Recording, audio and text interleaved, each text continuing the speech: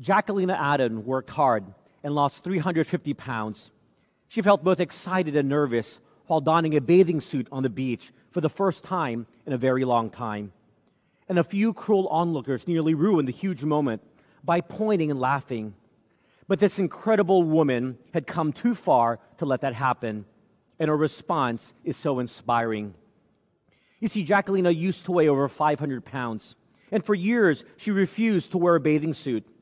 But after an inspiring weight loss journey, things have changed. The preschool teacher realized her life needed a complete overhaul after a humiliating experience at Disneyland where she got stuck in a turnstile.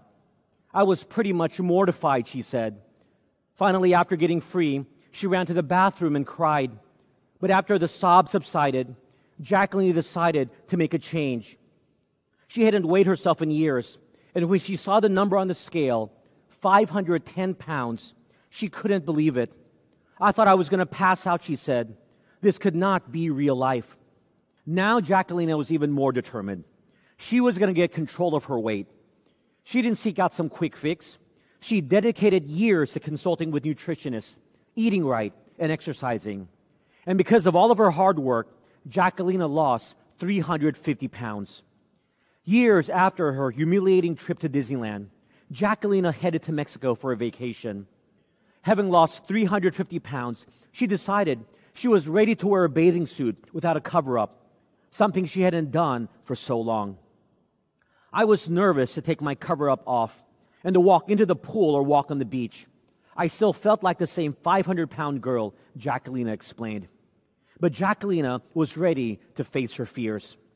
If the folks around her knew how much blood, sweat, and tears had gotten into that moment, perhaps they would have cheered as Jacquelina shed her cover-up. Sadly, though, only one couple took notice, and they cruelly pointed and laughed at Jacquelina. The completely unnecessary body shaming could have ruined that moment. In fact, it could have ruined the whole vacation. That's what Jacquelina says would have happened in the past. I would have allowed their comments to affect my vacation, and I probably would not have gone to the beach or pool again, she says. But she is a changed woman. While the nasty reaction still bothered her, Jacquelina decided not to dwell on the opinion of two complete strangers.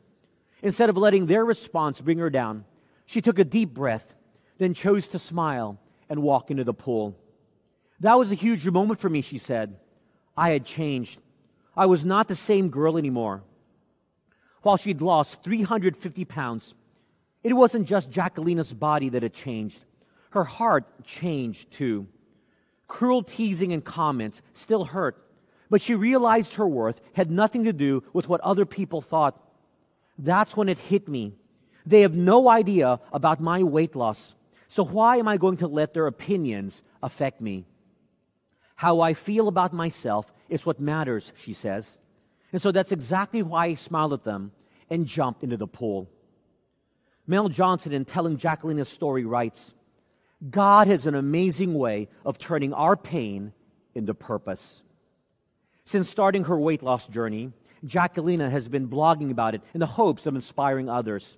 And after sharing her body-shaming experience on Instagram, it quickly went viral. I love that line. God has an amazing way of turning our pain into purpose. Oftentimes we question why God allows us to go through times of pain, suffering, trials, and difficulties. And we can't accept it or see a reason for it. But Almighty God has a purpose for it. We just have to redirect our thinking and refocus our minds to trusting God through the process. Let's explore this some more as we continue our sermon series titled Marvel. As you know, in the series, we've been looking at the 7 miracles of Jesus as recorded in the Gospel of John.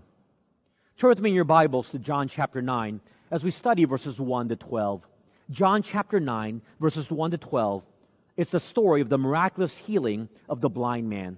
And in fact, this healing of the blind man parallels the story I just told about Jacquelina, because after a transformative work in the blind man's life, there were haters and doubters called Pharisees who couldn't accept his transformation and who did it. But let's explore this story together. I read now verses 1 and 2 of John chapter 9. Now as Jesus passed by, he saw a man who was blind from birth. And his disciples asked him, saying, Rabbi, who sinned, this man or his parents, that he was born blind? The Bible tells us that Jesus and his disciples passed by a man who was blind from birth. And the disciples asked Jesus if either he or his parents had sinned that caused him to be born blind. Now, this poses an important theological question. Are the challenges, sicknesses, and misfortunes happening to us today a result of our sin, a past sin, or the sin of our fathers and mothers? Let's answer this.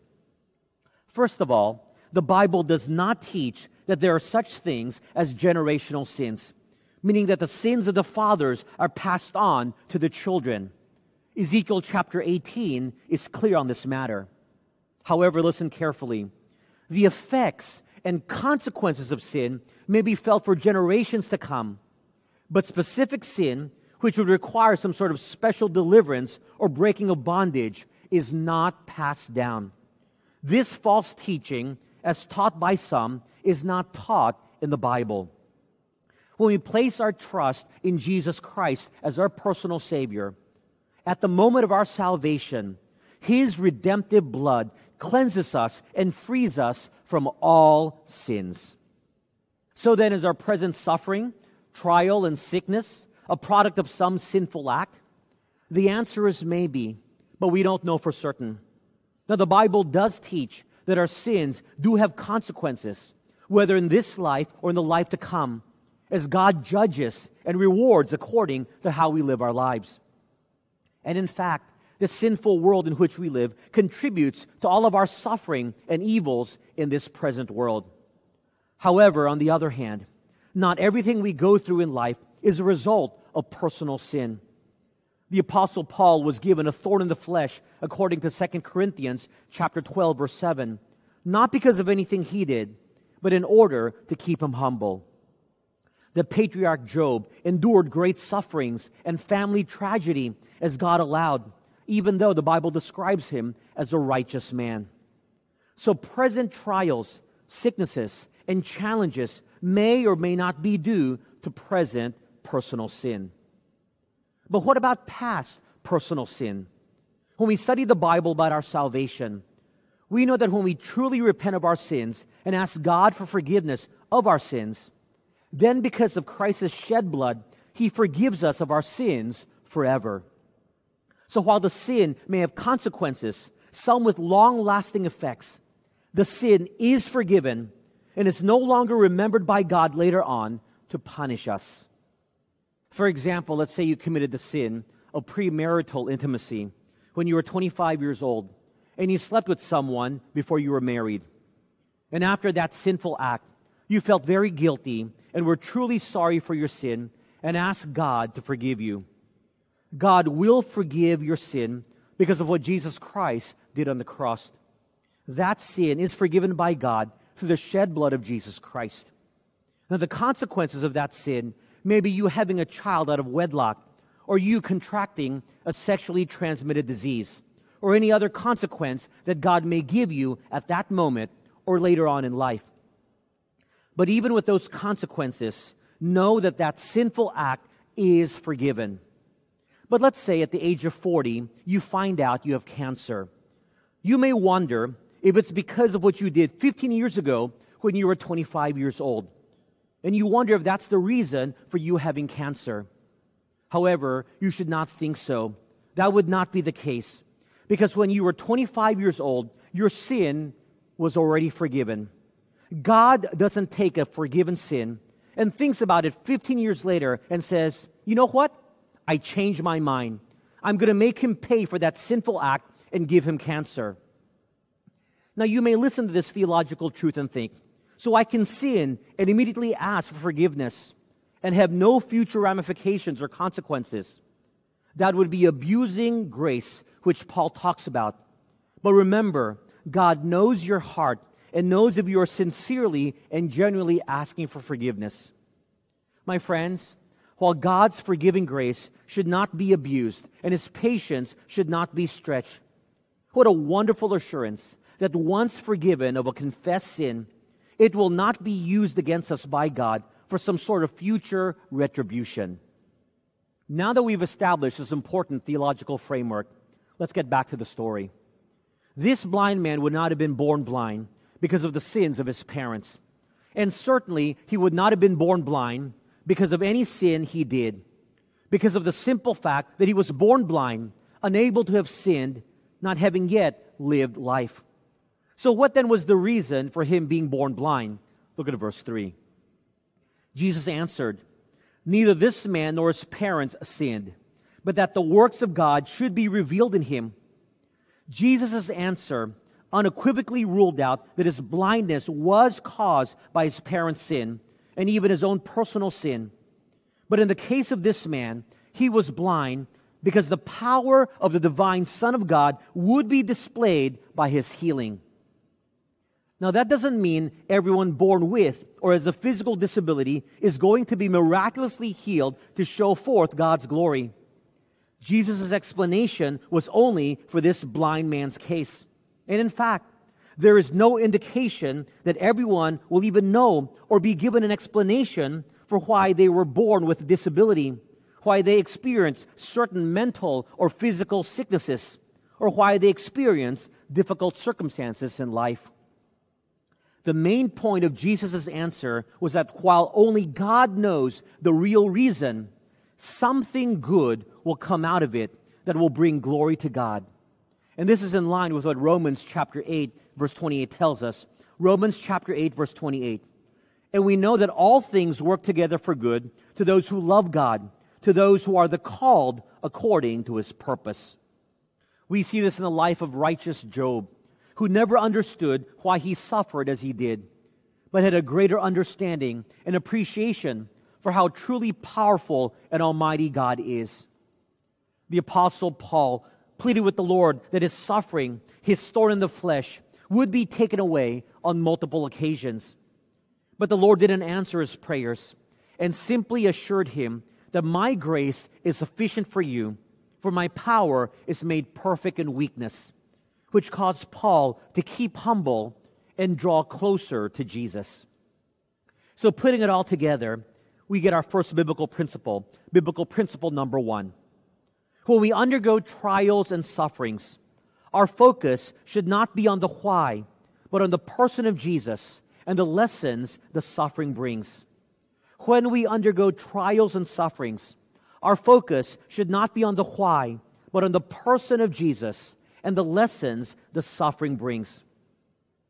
My friends, I know it's very normal to think about our sufferings and sicknesses and keep on asking why. However, it's often a futile endeavor because we simply don't know why, and God doesn't tell us why. But that was the immediate focus of the disciples in the story. Instead of thinking how to help the blind man, they asked Jesus why the man was blind. But Jesus turned their focus from the why, and in his answer directed them to the powerful Almighty God and the spiritual lessons that would be learned. That's why Jesus said, "But that the works of God should be revealed in him." God was going to work in his life through all of this. He was going to learn a lesson from it, and so would we as the readers. Look with me now at verses 4 and 5. "I must work the works of him who sent me while it is day. The night is coming when no one can work. As long as I'm in the world, I am the light of the world." In these verses, Jesus made it clear that he had come to do the Father's will in his earthly ministry. So the healing of this blind man at this time was part of God's sovereign plan. In a play off of the light and dark motif, Jesus said that as the divine Son of God, he brought light into a dark world. Applicationally, the blind man literally only saw darkness, but Jesus would literally and spiritually show him the light. Verse 6. "When he had said these things, he spat on the ground and made clay with the saliva, and he anointed the eyes of the blind man with the clay." Jesus could have very easily said to the man, "Blindness, be gone." But he didn't do so.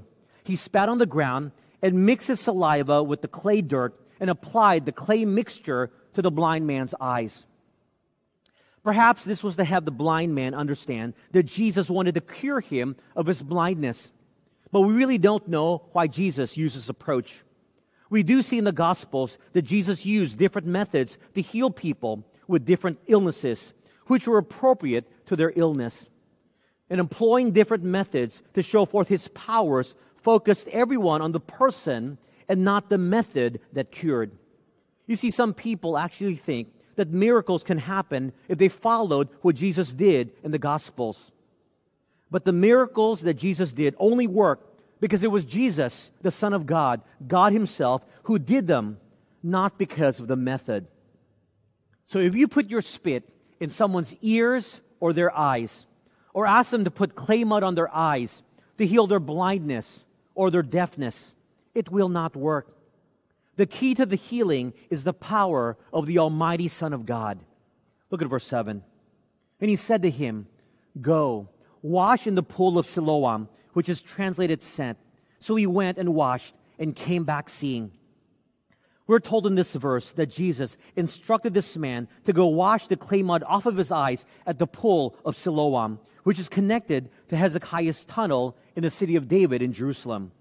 This he did, and now he's able to see. This man's faith in Jesus was evidenced by his obedience to Jesus' instructions, which resulted in something good, a miraculous healing, and his ability to now see. You can just imagine the joy of this man who had been blind since birth, but is now able to see. And here's our second biblical principle number 2. Faith as evidence in obedience to Jesus' instructions in trying times always results in something good. Faith as evidenced in obedience to Jesus' instructions in trying times always results in something good. In times of trials, however long they last, there's often nothing we can do but to simply live by faith. And this faith is seen through obedience to God's Word. Doing so will result in something good, even if we may not see it initially or even on this side of heaven. Living by faith and obedience to God's Word doesn't always mean our problems will be removed immediately or that what we want to happen will happen. It's not a deal with God where we say we will have faith and obey, but expect you, God, to take away our problems and our trials. But this reality is hard for us to accept because we're so transactional in our relationship with God. If we do something for the Lord, then we expect something from Him in return. However, my friends, having a transactional type of relationship with God while undergoing trials in life will invariably lead to bitterness when God doesn't accede to what you want, especially since we don't know why we are suffering and why we're going through what we're going through. But if we know that some way and somehow something good will come out of what we're experiencing, and we just faithfully obey God's Word in obedience as an evidence of our faith, that it will make us accept our circumstances and have a much more peaceful life. You know, oftentimes, all we can do is to be faithful because there's nothing else we can do. Pastor Eric Thompson shares a story of coming to this understanding and realization. He writes, "Personally, I've been fighting one physical malady after another since 1992, when I had surgery on my lower back, after the doctors determined I have degenerative disc disease. Do I have answers or an understanding of why this happened? Is there a particular purpose for this? I do not have the answers to these questions. Then one morning in 2006, while I was shaving, I seemed to hear from the Lord, and He seemed to say I was about to go through the greatest physically challenging times I'd ever experienced. However, He also said, I will go through it with you. Even though I did not fully comprehend what was coming or what was all to be involved, I remember thinking, I'm not sure I like the sound of that. However, I know that I can trust Him. A couple of months later, it was discovered that a disc in my neck was pressing into my spinal cord. My face had been going numb. The doctor said one wrong jolt and it could sever the spinal cord and recommended an immediate surgery. Following the surgery, I experienced many symptoms and nausea 24/7. that were so severe they incapacitated me for 10 months. None of the local doctors could determine what was wrong. One thought anxiety. One concluded it was the gallbladder, which after testing was found to be functioning at only 4% and thus was also removed. The symptoms, however, remained. After months of tests and finding no solutions or help, I requested my doctor to send me to the famous Mayo Clinic in Rochester, Minnesota. At the end of 10 days and every test imaginable, a gastrointestinal specialist from Scotland figured out that the vagus nerve had been damaged during the surgery. The vagus nerve, when damaged, caused severe depression. It could send constant nausea message to the brain, which it did for me. There is no treatment for nerve damage. If the nerve heals, it can take up to a year. For some, it never does heal. The only thing that could help me through this time process of waiting to see if the nerve would heal was to prescribe an anti-nausea pill used for chemo patients. The problem then was that the pharmacist's cost for one pill was $50. And with the prescription for me, my cost would have been $3,000 per month. I was not making that much a month. Praise God for His intervention. Our pharmacist gave us information so we could contact the drug company to request some help with the cost. Not only did they help, they sent me the pills at no cost. All told, I received $8,000 worth of medicine free. This trial was not only difficult for me, but it was also taking a toll on Donna, my caregiver. And so my doctor agreed that it would be beneficial for me to spend 3 weeks in a nursing home. The insurance company did not think the nursing home stay was necessary and refused to pay. But once again, the Lord provided the thousands of dollars needed to pay the bill. I praise Him for His faithfulness. My supervisor at the denomination visited me in the nursing home and asked, because of this ordeal, how I was doing with regards to my relationship with the Lord.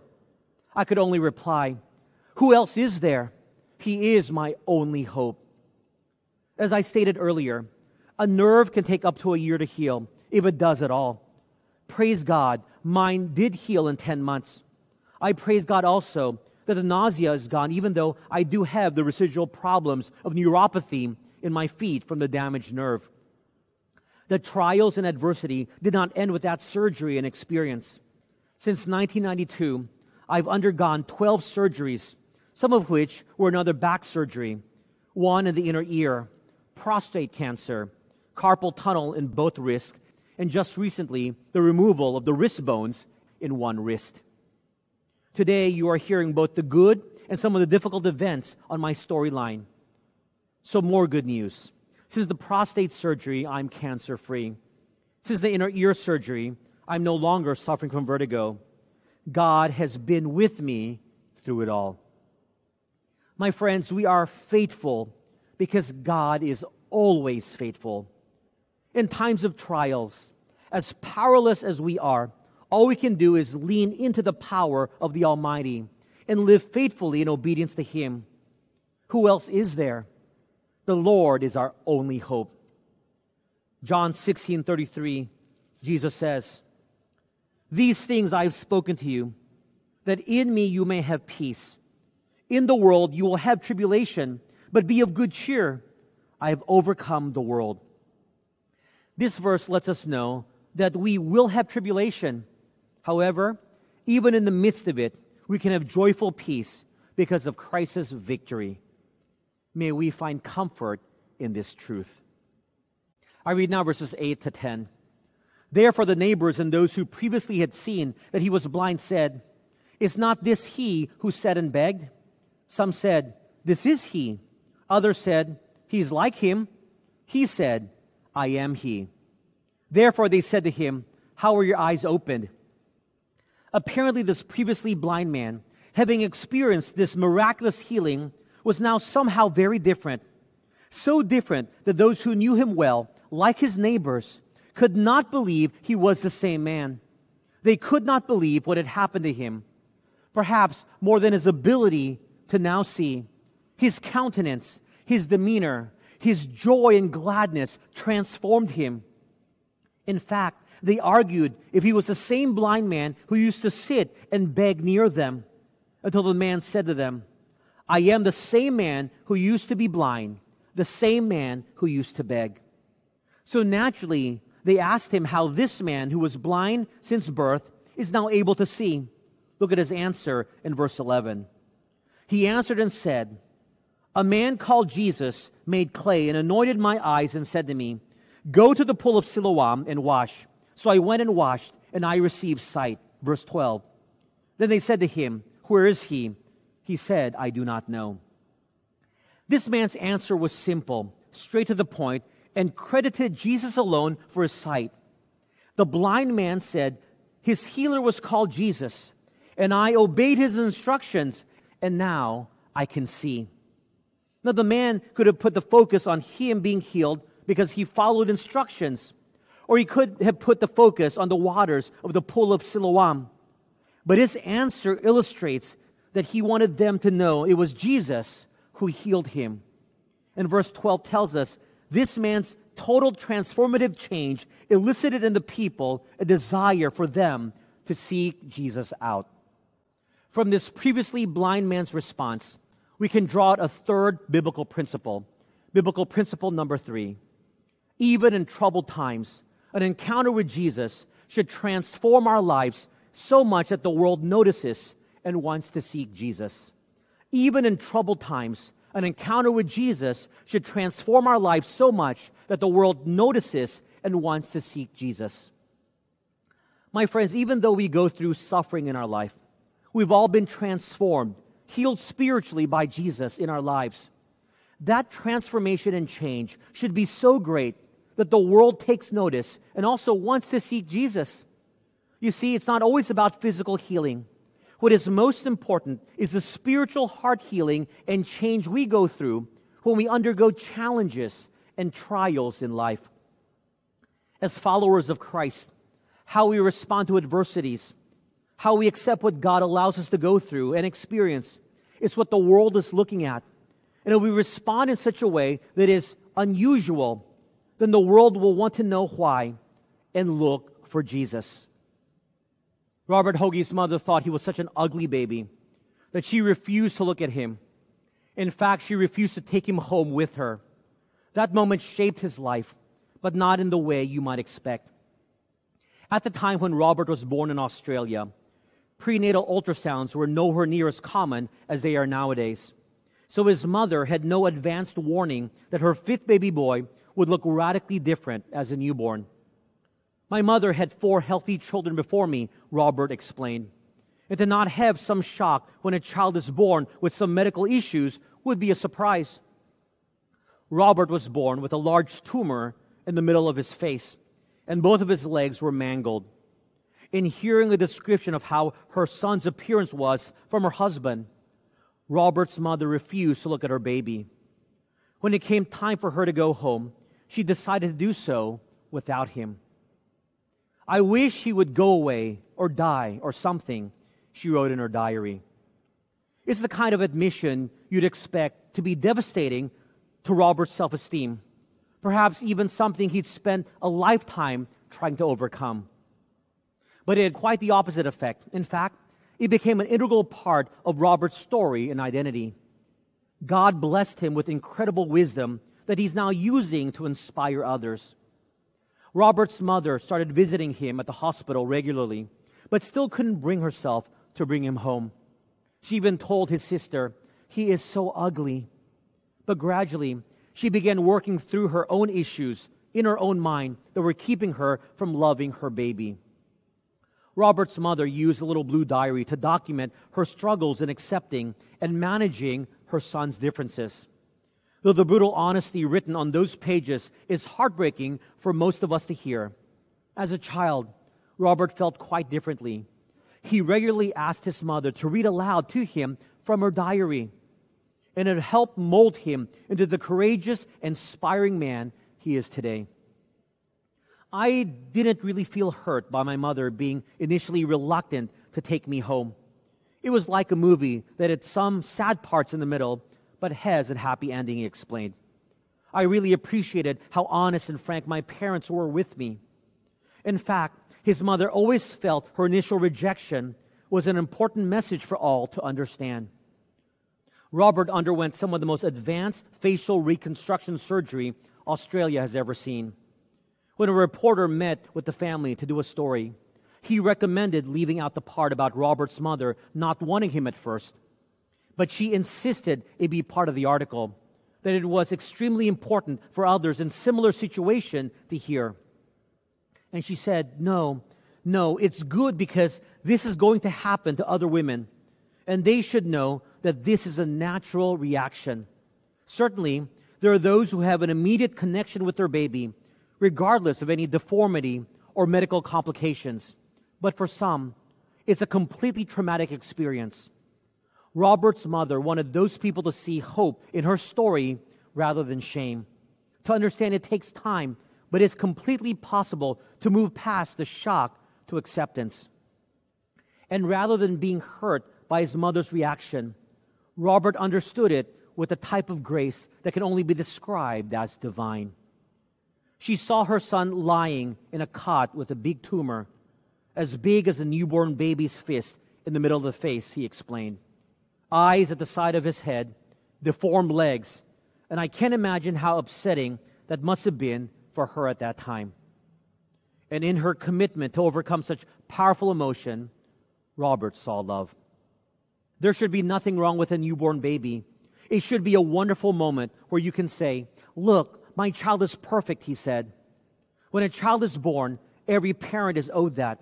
And so my mother's reaction, I think, was quite natural. Shock, disbelief, anger, rejection, and then working through it slowly. What would have been damaging for many, Robert used as motivation. He found the strength to accept his differences and also the realization that he is not defined by them. Robert has lived boldly, never allowing his differences to hold him back. And his story is inspiring for us all because he had to learn to accept himself for who he is. Something each of us must do regardless of appearance or physical ability. Everyone's uglier than they think, Robert says. Everyone's more beautiful than they think too. Married with 2 children of their own, Robert has worked as a journalist and a well-respected political advisor.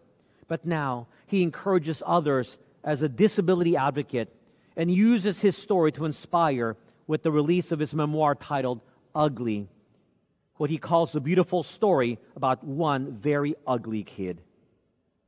My friends, our response to adversities through the transformation of our lives in Christ will make the world take notice and hopefully seek Jesus. If you have time, I encourage you to read the rest of the chapter verse by verse in detail. But let me quickly summarize what happened to the blind man. In verses 13 to 17, the people brought this formerly blind man to the Pharisees to perhaps get their opinion regarding how this man was miraculously healed of blindness since birth, since it was so amazing. And so the formerly blind man told the Pharisees what he had told the people, that it was Jesus who had healed him. Not wanting to acknowledge it was Jesus, and perhaps wanting to discredit his healing, we find out in verses 18 to 23, the Pharisees got his parents to confirm the man before them was their son, and that he was really blind from birth. His parents acknowledged that he was their son, and that he was born blind. But as to how he can see now, they do not know.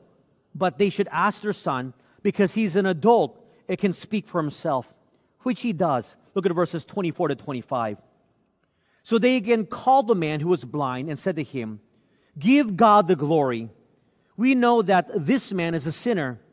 He answered and said, "Whether he is a sinner or not, I do not know. One thing I know, that though I was blind, now I see." The Pharisees refused to acknowledge that Jesus was the Messiah who had healed this man, but they could not refute the miracle. So they wanted the formerly blind man to go along with their assertion that Jesus was a sinner, but he would not play along. He cut through their theological arguments and went to the heart of the issue. I was blind, now I can see. The miraculous healing affirmed for this formerly blind man that Jesus was a divine healer. In verses 26 to 34, The Pharisees asked this formerly blind man a fourth time how he was healed, perhaps trying to get him to contradict his story. But this time, he would no longer answer them, knowing they would not believe anyways, and said sarcastically to them, "Do you want to be his disciples?" The man then went on to use common reasoning with the Pharisees to say that only someone who is divine or from God could do as he did, heal someone with a condition from birth. In verses 35 to 41, the formerly blind man was kicked out by the Pharisees because they were getting nowhere with him. But then Jesus sought him out and asked him if he believed in the Son of God. Remember, the man had never seen Jesus. He was still blind when he was sent to the pool of Siloam by Jesus with clay mud on his eyes. When his eyes were open after the washing, Jesus was gone. He wasn't there. The man asked, "Who is the Son of God?" because he would believe. I read now verses 37 and 38. And Jesus said to him, "You have both seen him, and it is he who is talking with you." Then he said, "Lord, I believe." And he worshiped him. The Bible tells us this previously blind man believed in Jesus as the Son of God and worshiped him. That is the appropriate response when one recognizes what Jesus does for you in your life. My friends, we can worship the Lord even when we go through trying times because of His grace and His love in our lives. Sometimes it is remembering the simple things, like I was spiritually blind, but now I can see. I was destined for hell, but I'm assured of my destination in heaven. I was alone, but now God is always with me. My friends, when we go through times of pain, suffering, trials, and difficulties, let us trust God in the journey He takes us on. And we do so by remembering, number one, when we undergo trials and sufferings, our focus should not be on the why, but on the person of Jesus and the lessons the suffering brings. Number two, faith as evidenced in obedience to Jesus' instructions in trying times always results in something good. Number three, even in troubled times, an encounter with Jesus should transform our lives so much that the world notices and wants to seek Jesus. May we all learn to grow deeper in our faith and serve as a witness to the world when we go through troubled times. Let's pray. Heavenly Father, thank you for your word. It is a reminder again to me, and I hope to those who are listening, that when we go through troubled times, when we go through times of struggles and trials, that we do not focus on the why, but we focus on the person of who you are, the Almighty God, who journeys with us, who helps us through our problems. Lord, sometimes we are not sure what we need to do. Help us to remember that we are called to live faithfully in obedience to your word. And when we do so, good things will come to us. And I pray that we would serve as a living witness and a testimony to a world looking to how to respond to adversity. When we find peace and show the world there is peace even in troubled times, so that the world will seek Jesus as we too have found comfort in Him. So Lord, challenge us and bless us. Encourage us through your word. In Jesus' name we pray. Amen.